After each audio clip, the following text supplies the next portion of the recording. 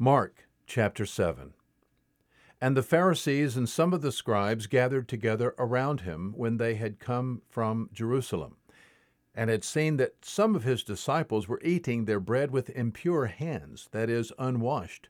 For the Pharisees and all the Jews do not eat unless they carefully wash their hands, thus observing the traditions of the elders.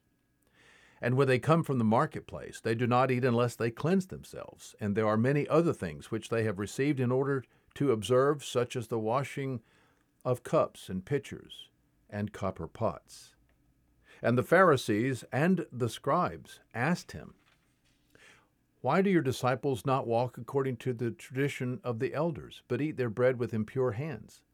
And he said to them, "Rightly did Isaiah prophesy of you hypocrites, as it is written, 'This people honors me with their lips, but their heart is far away from me. But in vain do they worship me, teaching as doctrines the precepts of men. Neglecting the commandment of God, you hold to the tradition of men.'"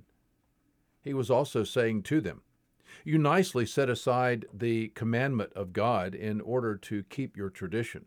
For Moses said, 'Honor your father and your mother,' and he who speaks evil of father or mother, let him be put to death. But you say, if a man says to his father or his mother, 'Anything of mine you might have been helped by is korban,' that is to say, given to God, you no longer permit him to do anything for his father or his mother, thus invalidating the word of God by your tradition, which you have handed down. And you do many such things like that." And summoning the multitude again, he began saying to them, "Listen to me, all of you, and understand. There is nothing outside the man which going into him can defile him, but the things which proceed out of the man are what defile the man. If any man has ears to hear, let him hear." And when leaving the multitude, he had entered the house. His disciples questioned him about the parable. And he said to them, "Are you too so uncomprehending?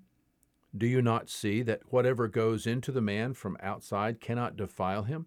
Because it does not go into his heart, but into his stomach, and is eliminated." Thus he declared all foods clean. And he was saying, "That which proceeds out of the man, that is what defiles the man.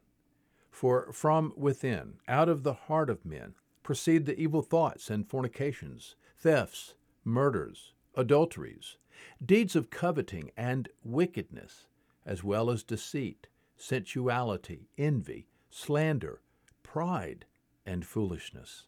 All these evil things proceed from within and defile the man." And from there he arose and went away to the region of Tyre. And when he had entered a house, he wanted no one to know of it, yet he could not escape notice. But after hearing of him, a woman whose little daughter had an unclean spirit immediately came and fell at his feet. Now the woman was a Gentile, of the Syrophoenician race, and she kept asking him to cast the demon out of her daughter. And he was saying to her, "Let the children be satisfied first, for it is not good to take the children's bread and throw it to the dogs." But she answered and said to him, "Yes, Lord, but even the dogs under the table feed on the children's crumbs." And he said to her, "Because of this answer, go your way. The demon has gone out of your daughter." And going back to her home, she found the child lying on the bed, the demon having departed. And again he went out from the region of Tyre and came through Sidon to the Sea of Galilee within the region of Decapolis. And they brought to him one who was deaf and spoke with difficulty, and they entreated him to lay his hand upon him. And he took him aside from the multitude by himself, and put his fingers into his ears, and after spitting, he touched his tongue with the saliva.